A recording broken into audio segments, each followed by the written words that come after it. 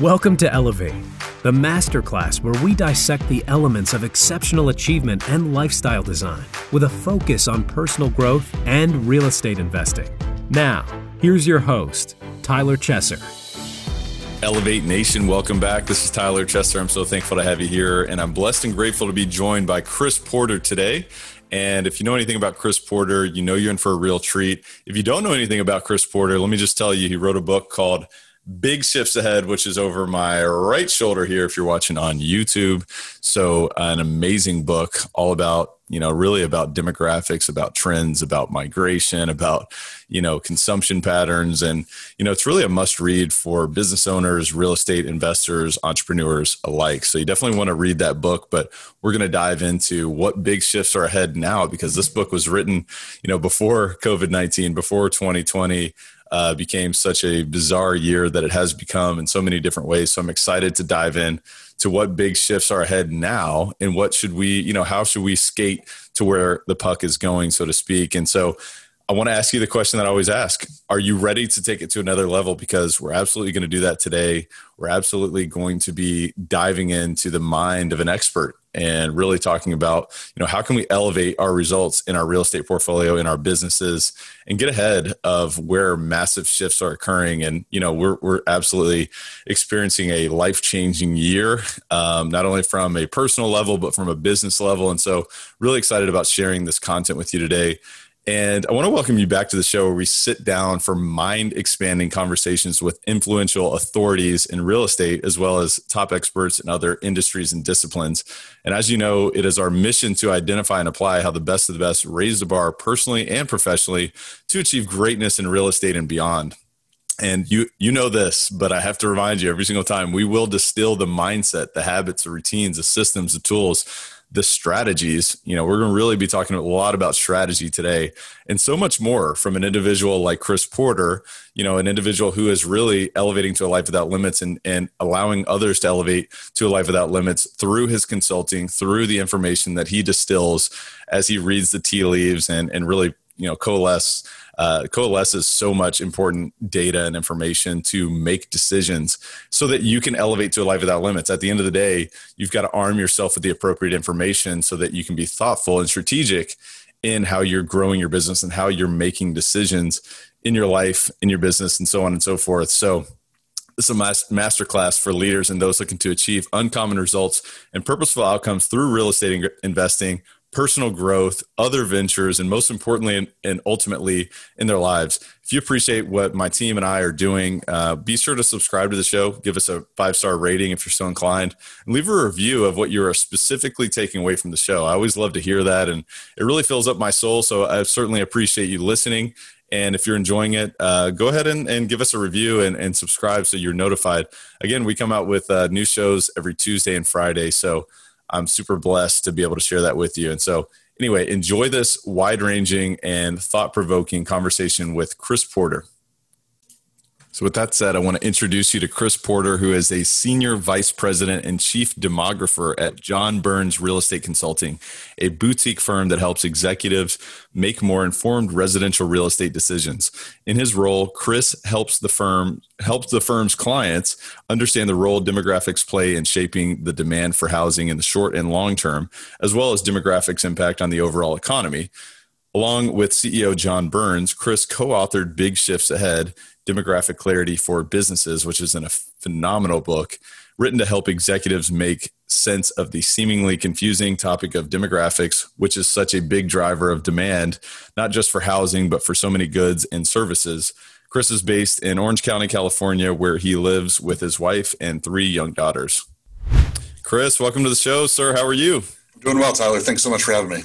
Thank you for being here. Really appreciate it. We were just talking before the show here, and just want to, extend some gratitude to you guys for doing what you do. Obviously, shedding light on so much, complexity out there, whether it's related to demographics or behavioral shifts. I mean, certainly appreciate everything you guys do. And, with all that said, tell the listeners a little bit more about yourself behind the bio. Like, who is Chris Porter as a man? Yeah, so I'm a Midwesterner at heart. I was kind of raised in the Midwest, in Michigan, and even though I've now lived outside of the Midwest more than I've lived in it, I still go back to those roots. And when people ask me where I'm from, I say I'm from the Midwest. But been out here in California now, Southern California, for the last 15 years. Really came out here for this job, and I've been there now 15 years. John Burns Real Estate Consulting. We provide really analysis and advice to anybody who's invested in housing in one shape or another. Focused on the U.S., we do for sale, we do for rent, but really trying to understand what ultimately drives the demand for housing and where is that growth going to come, and just help our clients make better informed decisions and give them more confidence in those decisions they're making about how they're investing their time and their money. So how did you get into that? I mean, what interests you about that line of work, just out of curiosity? So kind of a roundabout way. I did some financial consulting after college for a few years, and then went back to school and got a master's degree in journalism. I'd always kind of dabbled in journalism in high school and college, and always found it really interesting. And so I did a 1-year master's program in journalism, and it was in Chicago, and I knew I wanted to stay in Chicago. I knew I wanted to be in journalism. And so I found this company that did business-to-business magazines. I was assigned to the group that did magazines for home builders and remodelers. And I didn't know anything about those industries, but I knew something about journalism, and I knew something about digital journalism specifically. And they said, we can teach you the industry. And so I got to learn about the industry that way, just kind of absorbing it through as we were creating content. And John Burns was a contributing columnist to the magazine and to the website that I work for. And we just got to know each other over the couple of years I was there. And as he was looking to grow his business, he was kind of a one-man shop, had grown to about 4 or 5 people by the time we started having a conversation. And just one day out of the blue, kind of got a call from him saying, what do you think about California? And I said, I'd actually never been to California before. And I came out here in the middle of February. I left Chicago in the middle of February, came to California. It was brilliant marketing on his part.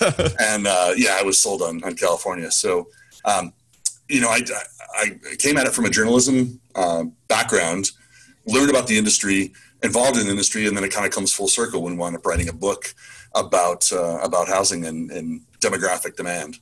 Yeah, it absolutely did come full circle there. And it's starting to all make sense to me now. I mean, what a great book. And you guys have really shed so much light on the fact that, consumer behavior and just behavior in general shifts, and it continues to shift. And when you guys wrote the book, there were absolutely some big shifts occurring. And of course, 2020, has been, a total game changer in many different capacities. So what I'd love to really focus our conversation on today to a large degree is, what else are we seeing? I mean, what other shifts should we expect, coming out of this pandemic? And who knows, maybe we are coming out of the pandemic. Maybe we've still got quite a bit to go here. And obviously we've got, societal changes in different ways, but, we also have an election coming up.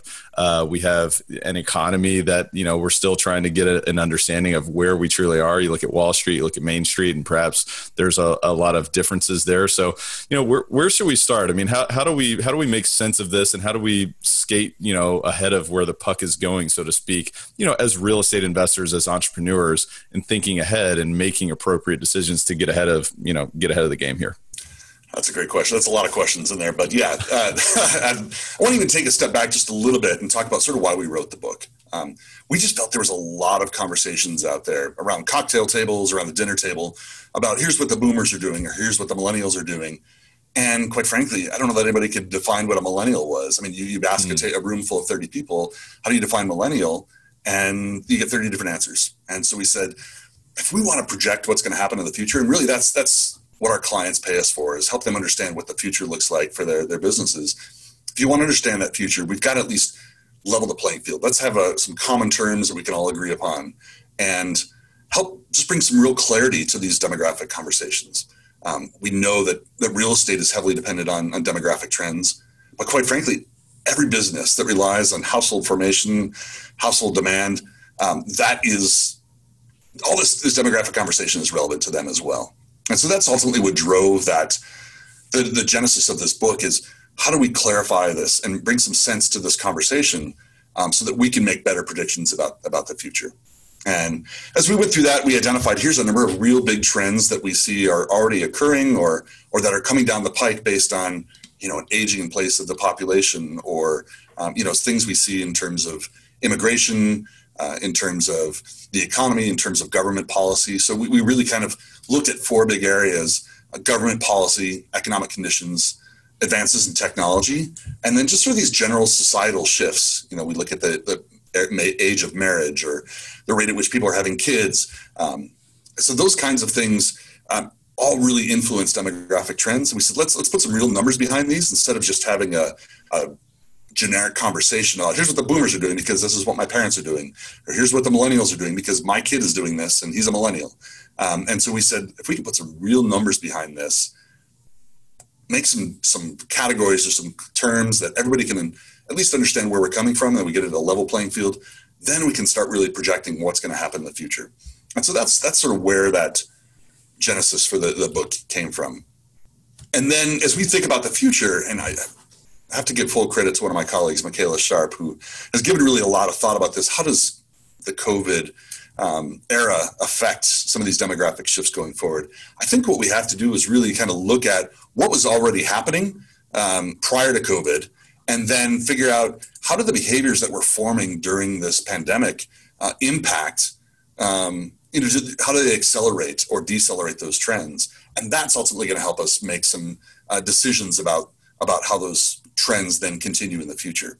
And she gives this great analogy. She says, I think we're all inclined to think that COVID created grocery delivery service, right? So everybody's getting their groceries either delivered to them or, somebody goes and does their shopping for them at the store and you just go and drive up and pick it up. And she says, that's not really the case. We already had this in place beforehand. It's just now accelerated by COVID. And so we want to be cognizant of that as we're thinking about the future.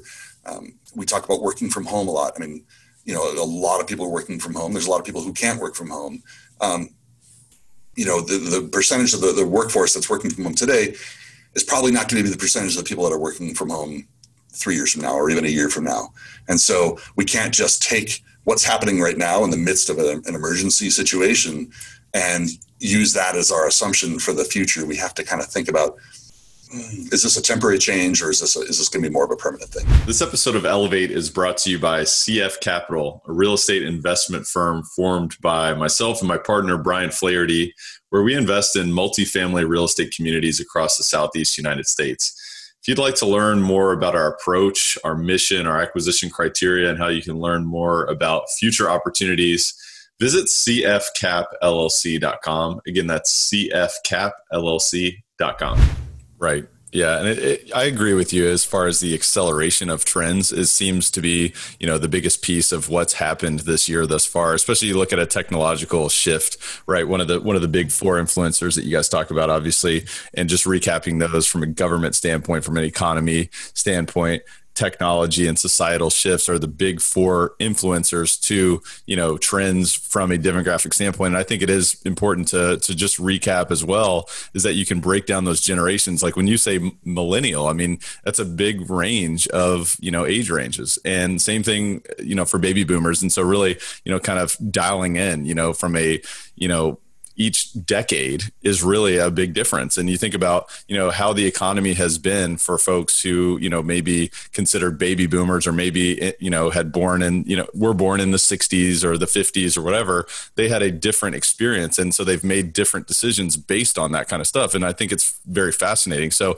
one of the big things that I find to be interesting about the pandemic has been, work from home. You mentioned work from home, and a lot of folks are, perhaps maybe a year from now or 2 years from now may or may not still be working from home. But I do think that there will be a large, acceleration in that pattern. And so you look at a place like, San Francisco as an example, right? You got a lot of folks who live in San Francisco because of the, technology job opportunities. And so obviously housing demand skyrockets. And so supply and demand, you have a very high cost of living. And so then folks are saying, well, wait a minute, I can still do this job. I can still earn a great living, but I don't have to live here. And so let me look for a different place to live and, keep more of what I earn and have maybe a better quality of life. And so I'll be interested to see how this shakes out. But I mean, have you put any thought to that sort of shift as one particular item?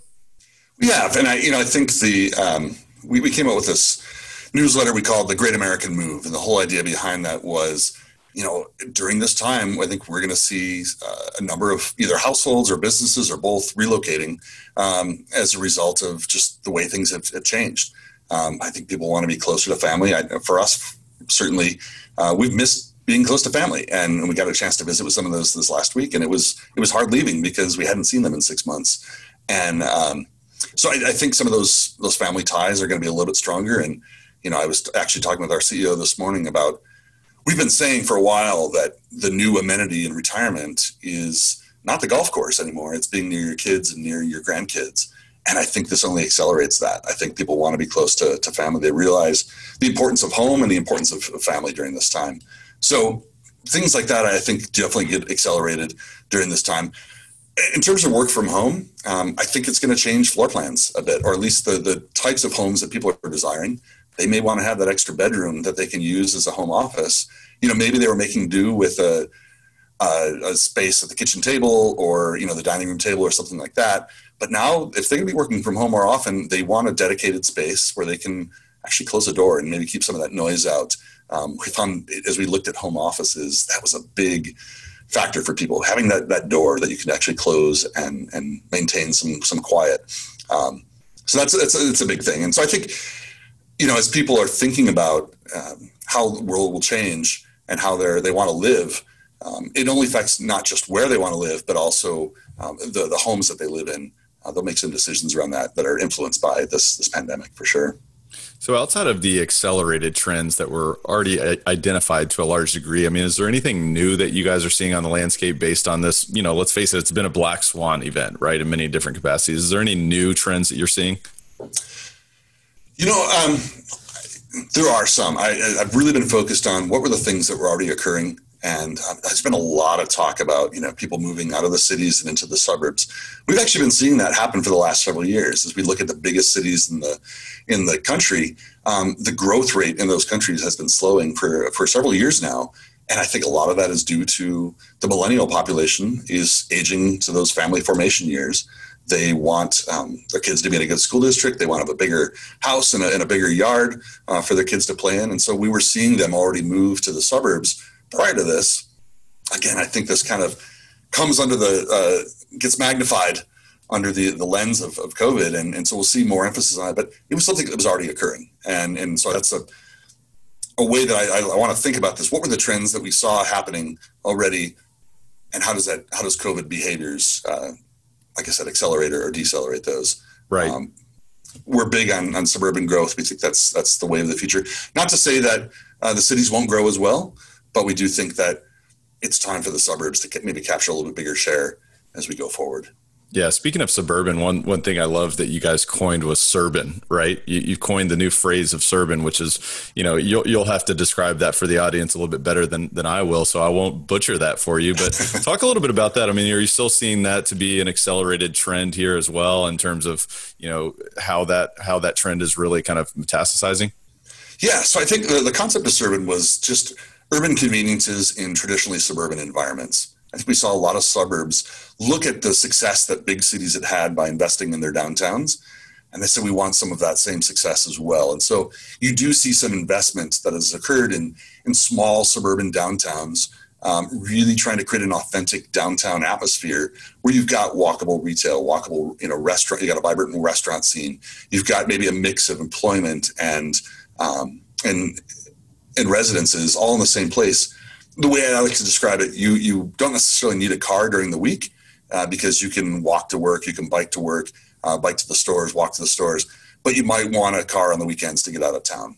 And so the idea that you have sort of that work, live, play all in the same area and it's in the suburbs, it's a concept that, is commonly referred to as mixed use, but quite frankly, does anybody really want to say I live in a mixed use community? It just doesn't sound, I don't know, it doesn't sound right. So we came up with this term and we said, it's hard to quantify what a suburban area is, but you kind of know it when you see it and when you feel it. And I've had a chance to tour the country in my job and really see some of these mini downtowns and suburban areas that have really had great success in drawing both business and also drawing people to live there as well.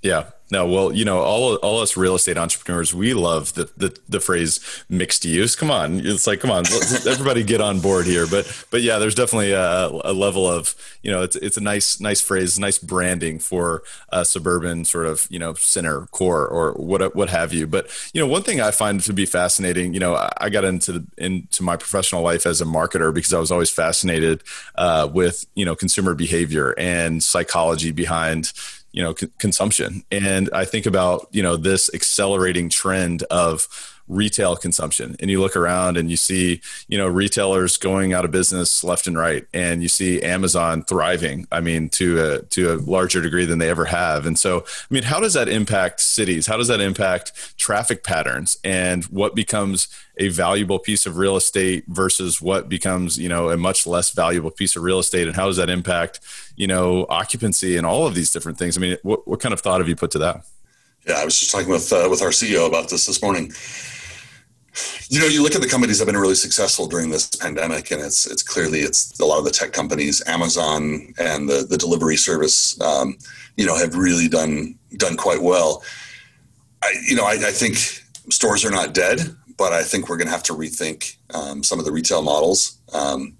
We've definitely seen stores close. We've seen people buying more things online, and already, that was a growing trend for sure, but I think it's again become accelerated during this time.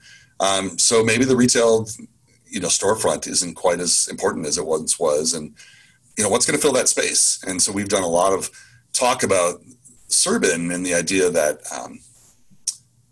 there might be some other uses. Certainly the malls have gotten a lot of press about this is really great, valuable land. That's, the malls are, at least in some areas, have not succeeded, and they're planning to tear them down and put in some put in some residential, maybe a different kind of retail in its place. And so there has been some of that already occurring, and I think we'll probably see more of that as we go forward. Yeah, no, I think it's super important just to pay attention and to be ready to be adaptable, right? If you look across the landscape, it's what can we do to repurpose this opportunity? If you're a retail investor or you're a general real estate practitioner and you find an opportunity that may have made sense in a previous market, but now it needs to be repurposed to, shift towards what the demands of the marketplace are. Obviously there's going to be vast opportunities perhaps. And I think the other thing that's important to look at is, what's happening with the economy. You look at unemployment to a huge degree. It's something that we've never seen before.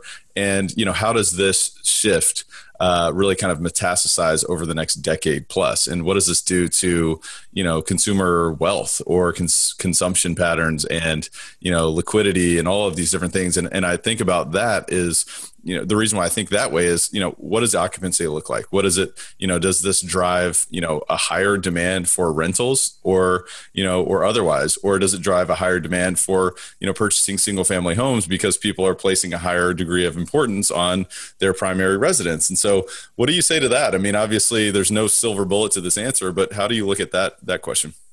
Were you listening to my conversation with John this morning? Because you're asking all the exact questions we were just talking about. We are hearing from our builder clients, like, this is the best housing market that they've experienced in their careers.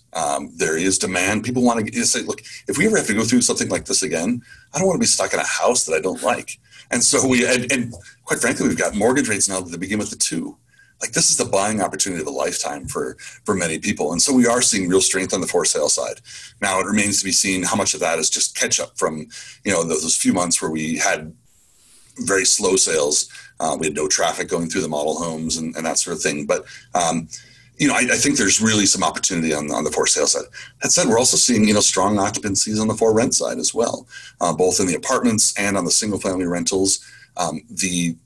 There's been a lot of talk in the press about missed rent payments, and actually it's not been that bad compared to, to even before prior to COVID. We've seen a little bit of a dip in people paying their rent on time, but it's not, 30%. It's small percentages that we're talking about. So I think the for rent side is strong as well.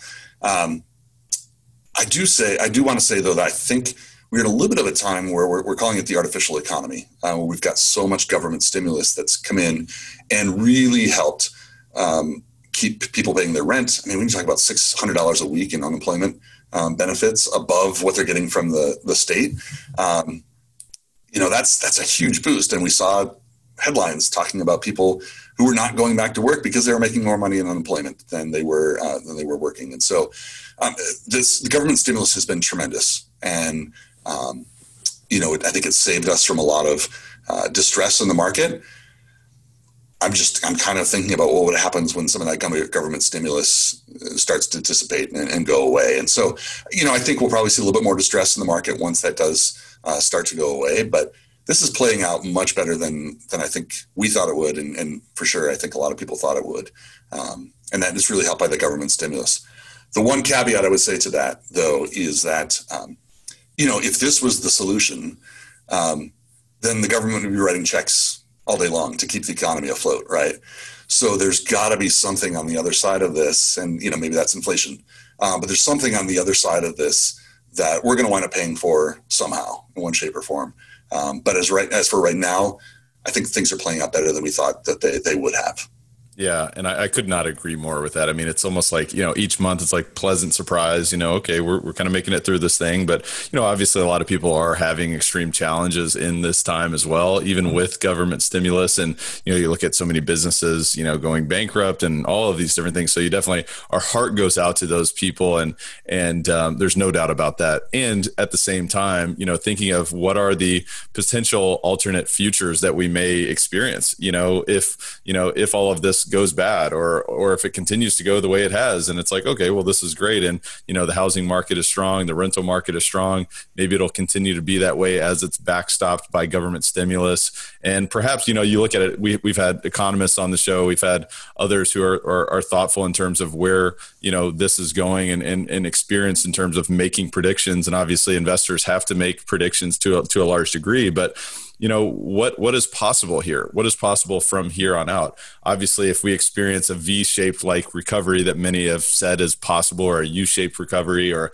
a W, or even an L, right? You look at perhaps an extended, recession, or even perhaps a depression. I mean, we have no idea what's going to happen, in the election this year as well. So, I mean, considering best, middle and worst case scenarios, I mean, how do you envision the future from a housing perspective? And is there any way that you can even make that prediction today? But I'm just curious what your thoughts are. Yeah, so there's a couple things. One that's really different this time is just the sheer number of temporary layoffs. We've never seen a surge like that. And these are people who are saying, you know what, I've been told I'll get my job back, or, I have a return date in mind that my employers told me. We've never seen this kind of level. And for me, I have to wonder, if you ask the employee and you ask the employer about the prospects of that person coming back to work, are they the same? Does the employee think, oh, my prospects are pretty good at coming back? Would their employer tell you the same thing? And so I think that's the thing I'm really keeping my eye on, is how many of these temporary jobs or temporary job losses ultimately become permanent job losses. I've been actually really pleasantly surprised by how much that has come back, but we're still at levels we've never seen of people being laid off temporarily. So that's something I'm keeping an eye on.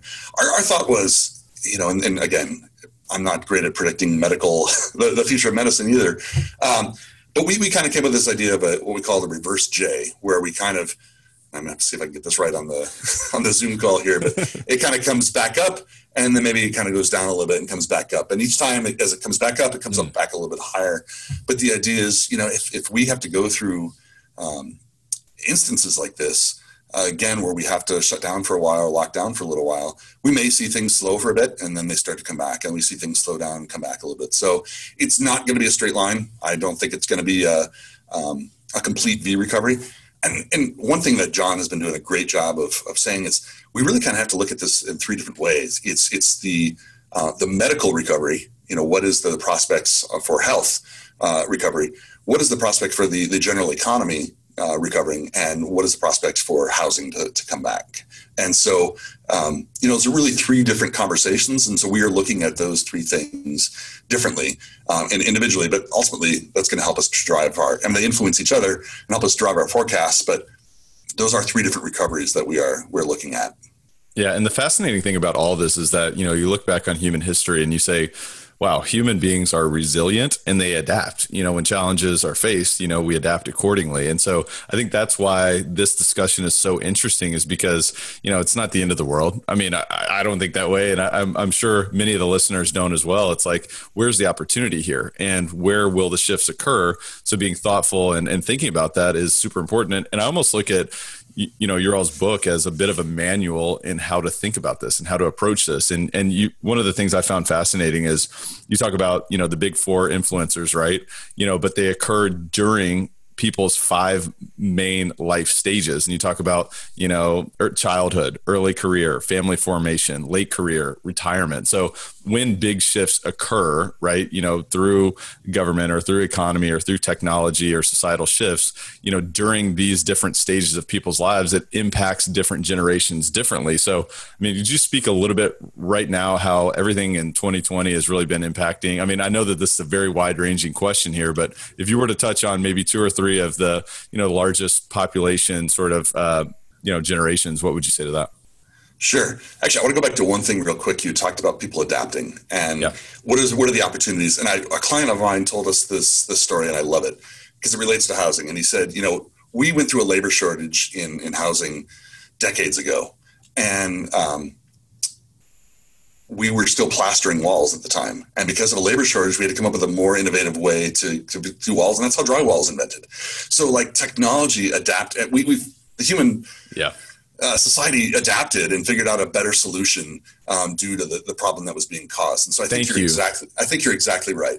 That's huge. I appreciate that. I'm sorry. I really appreciate that because we have to look at it frame it as an opportunity because, challenges come, but they're a seed for a blessing for a greater benefit in the future. So I really appreciate you saying that. Yeah. And I think, we're already seeing some advances in tech. We've been experiencing a labor shortage in housing. We didn't have enough, builders didn't have enough workers to build the homes. And so we're coming up with new technologies that are going to help us build those homes better and faster, and in ways that we can still build the number of homes that we need with maybe fewer workers. And so, I think that the pandemic is also going to influence not just the housing industry, it influences other businesses as well. We're going to learn new things. We can do away with the things that aren't necessary, and we become more efficient at the things that are necessary. We've seen that in our own business, and it's really just a constant game of adapting to your circumstances. But I do want to come back to your question about sort of what are the different life stages, how are they impacted by some of these trends. I'm going to start with the retirees first off, and we've got this massive wave of people who are going to be turning 65 years old over this next decade. It's the oldest of the biggest number of boomers now starts to reach retirement age over this next decade. We are about to see the 65 plus population in the U.S. grow, I think 38% from 2015 to 2025. We've never seen a surge like that in our country before. And so, they're coming out of the workforce, most of them. Some are still staying in the workforce. I think in terms of pandemic, I think some are retiring early or earlier than they thought they would have. Maybe they're not working to 68. They said, I'm 65. I'm ready to retire, and I got laid off or I lost my job. It's okay. I can retire now. And so I think, and especially if their 401ks have largely recovered, after the stock market collapsed or went down, and now the 401ks are back up. I think we are seeing more people start to retire. And again, I come back to this idea, they want to be near their families. And so I think we will see some relocations, maybe accelerated for the older adults. One thing I'm really thinking a lot about is just the younger generations, whether it's elementary school kids or college age kids. Sort of what are their prospects for education and the workforce beyond that? We've definitely seen the education system disrupted as a result of this, with more kids learning from home, and quite frankly, unsure about what the next few weeks are going to entail, whether they're learning from home or they're learning in person. I think this is a great opportunity for the education system to really kind of think about what are the long-term prospects look like for a different model or some adjustments to the model for education. John was telling me today that in the UK, they're doing second grade classes over the TV. And so, all second graders in the UK are getting the same lesson. And it's not through internet, it's through the TV. Wow. He was telling me that today. I've not actually read about it, but I think that's an interesting idea. And so are there some opportunities or things we can take advantage of? My heart really goes out to like students in college. the college experience is such a formative part of your life, and to have that taken away, and then also, to be a graduating senior this last year and entering a workforce where you're not sure if you have an office to go to. And I don't know what it looks like for companies hiring people right out of college to work from home. We've always kind of said that for our own employees, that's something you kind of earn. You kind of have to prove yourself a little bit that you can be productive and work in an office environment. And then you sort of earn that right to be able to work from home, earn that flexibility. I think that's changed, but I got to think it's hard to enter the working world right now when there's just so many unknowns. I agree. And also just the networking piece. It's like if you've already got an established network and you're really just building those relationships, I do feel like technology can allow you to continue to push that ball forward. But if you're trying to establish new relationships, I can see it being an extreme challenge, because it's like, who's this guy across the, the Zoom call here for me, It's interesting. I think, and John and I were talking about this morning as well. I think it extends even beyond just sort of the business world, but just like interpersonal relationships have changed so much. And I think my family, we've been probably a little bit more on the conservative side in terms of going out and doing things. We really haven't seen anybody. And we went out and took a little trip this last week to visit some family out of state. And it was hard coming back because we just missed being around people, and having just even a week of being around others. It was so nice. And it was hard to come back from that and kind of go back to our not totally locked down lives, but at least, reduced interaction in person. And I think about even for my kids as well, just to see them, they play well with each other, but to see them playing with other kids, especially my 2-year-old, who really has grown a lot in these last 6 months and has not had a lot of interaction with other, we didn't see a lot of interaction between her and other kids prior to that outside our family. And so that's just it was a lot of fun, and to see that, and then to kind of have to go back to the way we've been for the last few months, it's a challenge. And I think there are going to be some effects of that on interpersonal relationships. No doubt. Interact with people.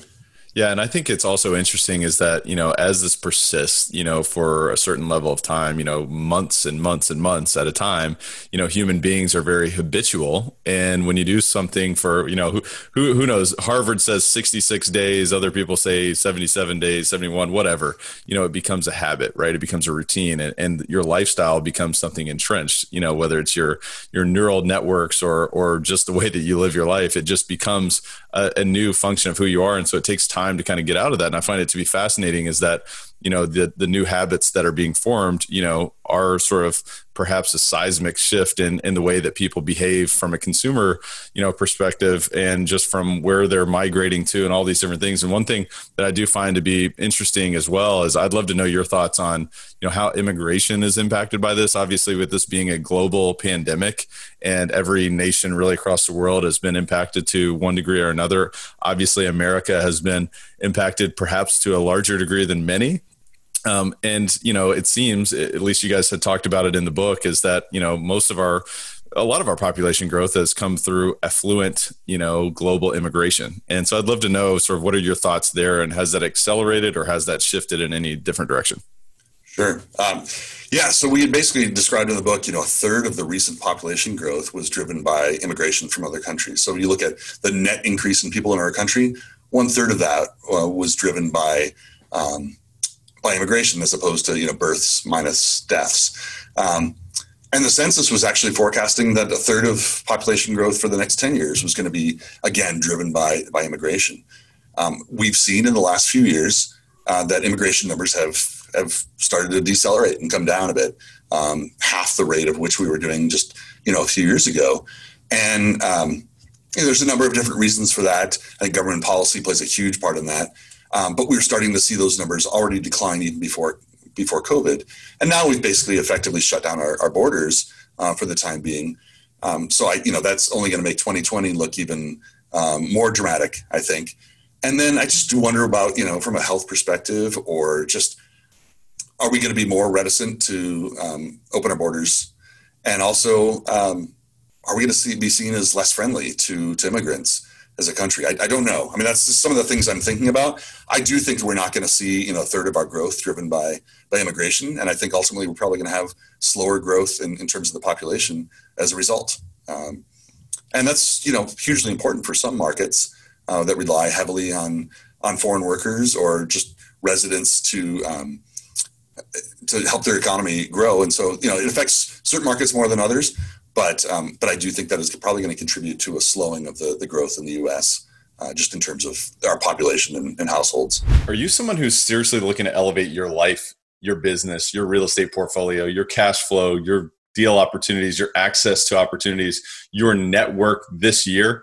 Well, if that's you, then I invite you to visit coachwithtyler.com, because I'm currently opening up a few coaching spots for people like you who want to close the gap from where you are to where you want to be, and really expand that beyond your wildest dreams and explode your business, explode your deal opportunities, explode your vision for what you're looking to create. If that's you, I invite you to visit coachwithtyler.com. I really have to tell you that this is not for everyone. This is only for those who are decisive. They're committed. They're willing to do whatever it takes. They're willing to invest time, energy, and resources into themselves to get to where they want to be and to live a life without limits, to elevate to a life without limits, which is really what we're all about on this show. If that is you, again, I invite you to visit coachwithtyler.com. Again, that's coachwithtyler.com. Yeah. And from a real estate investing perspective, to me, it all boils down to supply and demand, right? I mean, is your demand growing, and is your supply, how is your supply? Is it growing, or is it shrinking, or is it staying flat? And I find it to be fascinating. I'm a multifamily real estate investor. And so we think about all of these factors. We think about international immigration. We also think about domestic migration. And one of the things you guys talked about is really, the Sun Belt states have experienced a great shift in terms of domestic migration from, other maybe more expensive locations, cost of living, obviously weather, all of these different reasons, perhaps even government influence there. So talk to me about that. I mean, is that continuing to just accelerate in that capacity, or any shifts that you're expecting from that perspective as well? Yeah, I think you hit all the nails on the head right there. I think, the states in the South have also been really proactive in reaching out to other parts of the country and trying to get businesses to move to the South. You saw a lot of auto manufacturing go south. They're offering incentives for businesses to relocate, and affordability certainly plays into it. I think for the retiree living in the Midwest or the Northeast, the weather certainly plays into it. And so you are seeing those trends for the South. It was, again, a trend that has been occurring for decades. We've seen more and more of that growth to the South. But I do think from an affordability standpoint, and from weather, and really from even a job standpoint as well, I think we are continuing to see that migration occur. There's a great sort of out-of-the-box indicator that we use to look at this migration trends. There's a lot of lag in the migration data, but one of the things we do each month is we go and look at U-Haul trucks, and we say, what's the rate to move from DC to Houston, to rent a truck from DC to Houston, and then what's the cost to renting the truck the same way, or the reverse direction, so go from Houston to DC.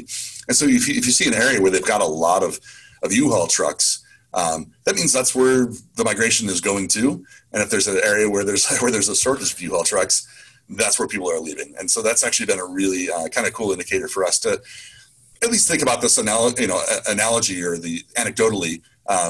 What are some ways that we can kind of think about how people are migrating in real time? And it's a kind of a neat little indicator we look at. That's super interesting. I love that. And I'm almost like, I told you before the show, it's like I nerd out on this stuff. I find it to be so fascinating. Are there any other really interesting indicators that you guys look at that show you sort of where potential future, demand may be growing in certain capacities, or is there anything else you point to? I mean, job growth is ultimately the biggest one. So we're trying to keep on tabs, or on track of where jobs are growing.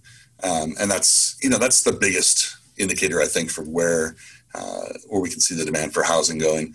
And I think it's also really important to look at the aging of the population as well. And so in my role as demographer, I'm trying to really understand, okay, these are retiree heavy areas. We know that there's, a surge of retirees coming. What's the likelihood that they actually move to one of these areas? So I'm trying to keep tabs on life stage and age information. We also just, are looking a lot at the supply as well and sort of what is coming to market. Master plan communities that are being planned for the future. We do a lot of work in trying to help some of those move forward in terms of doing the due diligence or the feasibility work for those.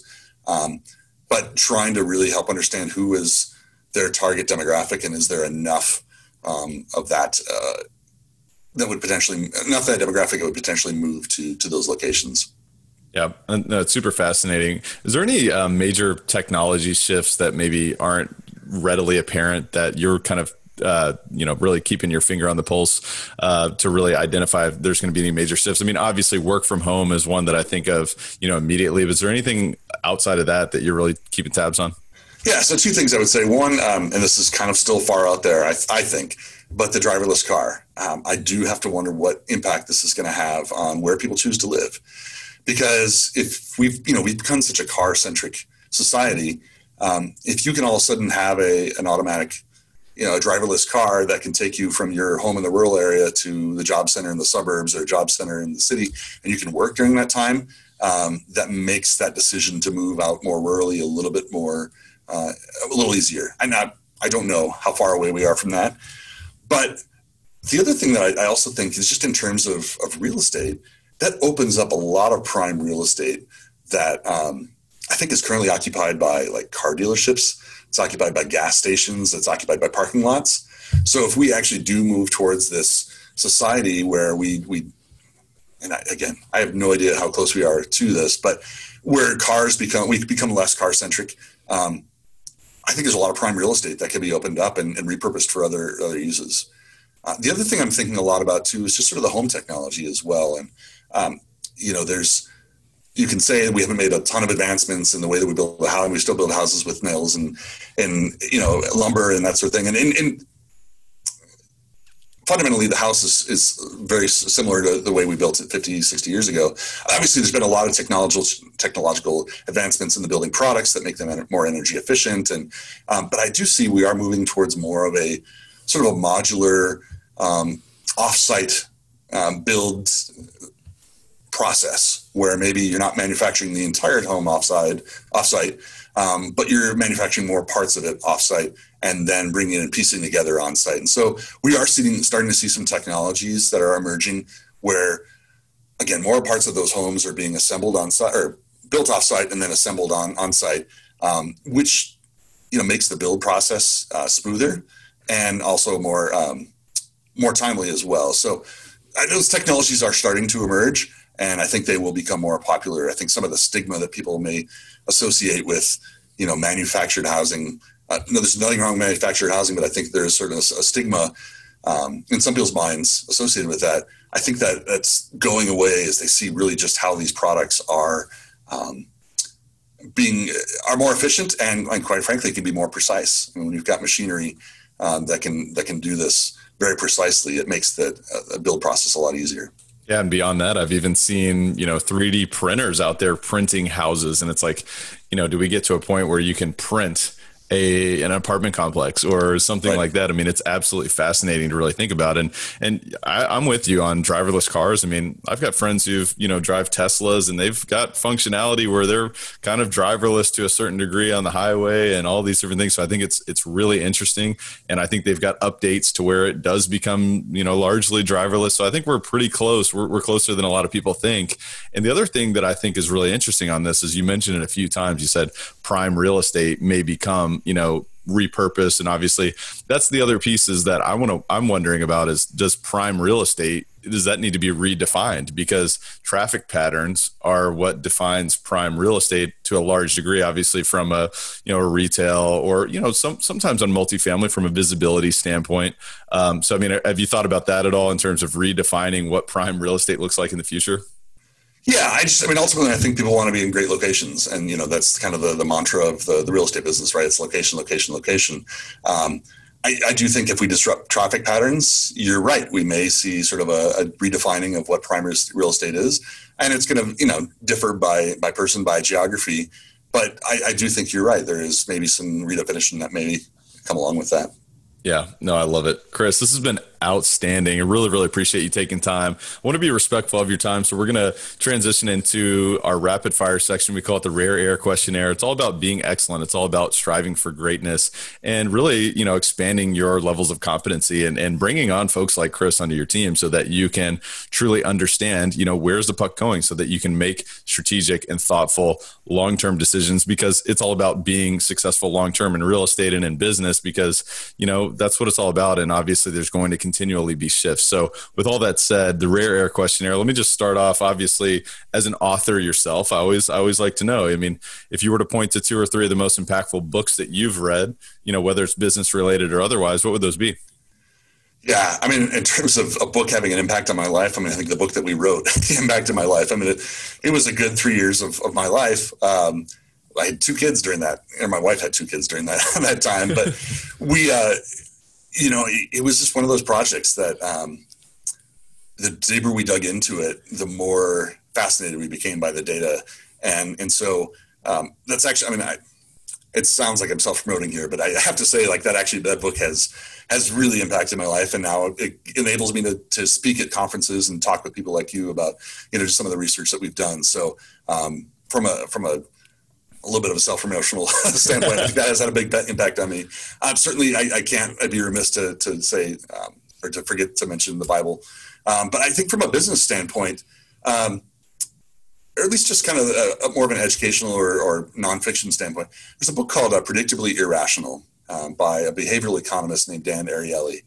And he just challenges some of the notions that we have. We kind of, in economics, think a lot about, a rational person would do this.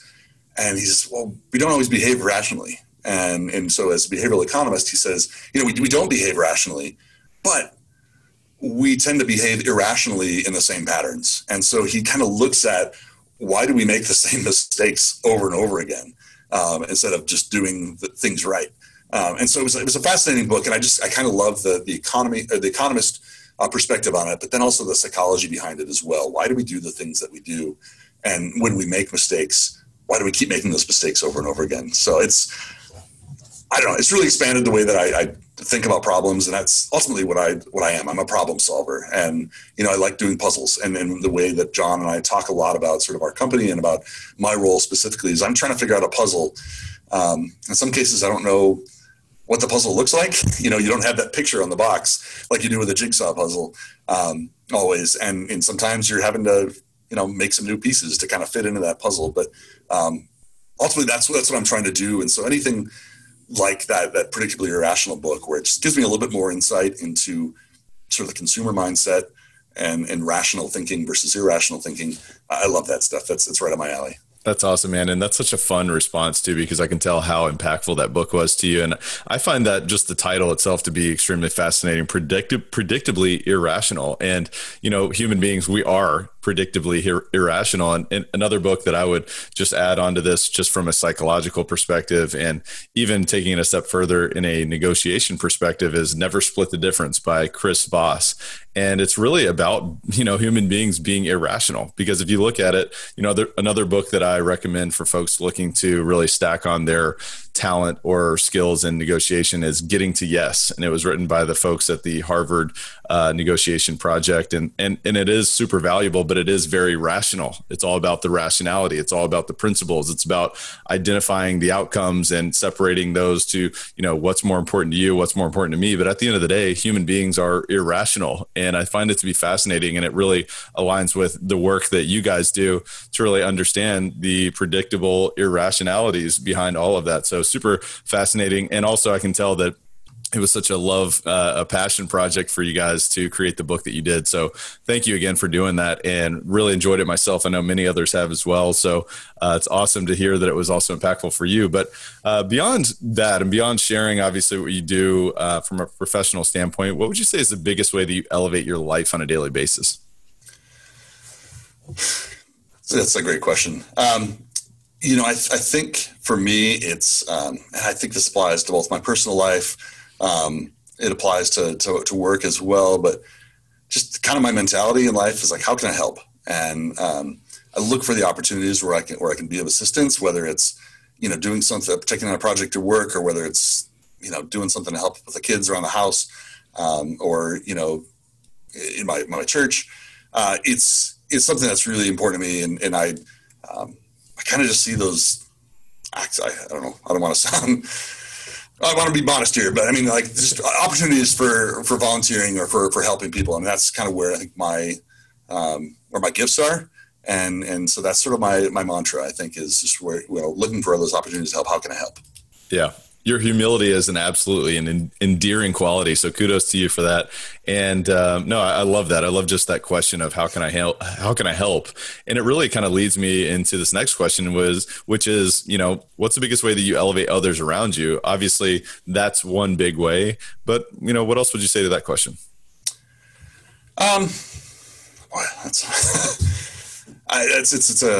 It's a good one. It's just one of those things where it's just, I don't know. I guess I'm pushing you beyond. You definitely pushing me out of my comfort zone here. But, I think I try to look for those needs. Where are people, whether they're doing well and just need some help to getting even further, or whether they're having a hard time and just need some help to get back on their feet. I think I just kind of come from a mindset of like, I've been really blessed with what I have and what I can do, and how can I just share that with others? And so that's a big part for me, is just kind of looking for those opportunities to help. I don't know. It sounds very similar to my answer from the other question, but that's not at all. No, I think it's great. I mean, it's identifying, because everybody has a challenge. Everybody has a challenge they're dealing with, and being willing to support that and being clear and thoughtful in that, I think, is super important. So I love that answer, and I love just our conversation today, Chris. Thank you so much for taking time. Is there any parting thoughts or words of wisdom that you share with Elevate Nation today? No, this is a great podcast. I mentioned you beforehand. I listened to a few episodes before, recognized a few people that I, indirectly knew, and so it's just, I really appreciate what you're doing and the message that you're putting out there, both from a business perspective, but also just for a life perspective as well. So just keep it up. I love it. That's awesome, man. Thank you for the kind words. And thanks again for being on the show. Tell the listeners how they can learn more about what you do and your company and your consulting. Sure. So our company is John Burns Real Estate Consulting. We are a nationwide firm. I think a lot of people think of us as sort of a Southwest-based firm or a California firm, but we really do work all over the country, and working in for sale and for rent housing. Our website is realestateconsulting.com. You can find a little bit more information about us there. Our book, which I thank you again for promoting a bit, was Big Shifts Ahead, and it's available for purchase. You can find it on the regular places, Amazon for sure. But bigshiftsahead.com is our website, and that just has a little bit of information about the book, some of our presentations, some of the graphics for our book, and you can even get it as an audio book. But there's so many charts and graphs in that thing. I really recommend getting the hard copy and going through it. I would also just recommend people, take it a chunk at a time. It's not necessarily a straight read through. We've gotten some comments, there's a lot of repetition between chapters, and maybe there is, but our idea was not that somebody would necessarily read it through in one straight shot, but, maybe read one chapter at a time, kind of think it through a little bit. And then as you go to the next chapter and you recognize something from the previous chapter, oh yeah, that was a callback from before. So it's been really well received. I'm really excited that it's not just the real estate industry that's getting excited about it, but also we've got a lot of other companies and businesses, governments that are seeing really the benefits of understanding those demographics that are shaping our country, and hopefully we brought some clarity to that process for them. Absolutely. Yeah. I highly recommend the hard copy. I've got it right here over my right shoulder here, if you're watching on YouTube. And the visuals in the book are amazing. And the charts, it makes it all so much more clear. And I think it is almost a living book. It's like one of those things that helps you think about, when the next, events occur, how can you think ahead? And how can you make decisions, and how can you be impactful and thoughtful in what you're doing and not miss the boat? Because look, man, I feel like things are accelerating faster and faster every single day. no matter what we're dealing with. And it's just a function of perhaps this modern society that we live in. But I just find it to be so fascinating. So we'll absolutely put links in the show notes of where you can find Chris, where you can find their company, where you can really buy the book. I mean, at the end of the day, just go get the book. It's going to be a great investment for yourself. But I also encourage you to re-listen to the show, because a lot of what we talked about is absolutely up to date, not only, but it's also actionable. Because, look, I took a lot of notes here, and I would highly encourage the listener to take notes as well. And how does this impact your business? How does this impact your partnerships, your future family, your family right now, or, whatever. I mean, at the end of the day, there's so much to take action on, and it may or may not be relevant for your real estate business. It may or may not be relevant for anything else you're doing. But I think identifying and opening your mind to opportunities is super important. And that's what we did today. So I encourage you to re-listen to the show. Share this with someone else. You got to pay it forward. And let them know, hey, here are my top 3 key distinctions. Here's the top 3 things that I'm going to take action on. Tell me what you're going to take action on, because at the end of the day, the teacher really learns almost more perhaps than the student. So go out and share this with someone else and pay it forward. And at the end of the day, the most important piece is to take massive action. And with all that said, Chris, I just want to thank you again for being on the show. You're welcome, Tyler. Thanks so much. Really appreciate it. Absolutely. Elevate Nation, we'll see you next time. Thank you for listening to Elevate. If you enjoyed this episode, be sure to rate, review, subscribe, and pay it forward by sharing with a friend. Most importantly, take this opportunity to elevate your results by taking immediate action on what you learned. For more, visit elevatepod.com.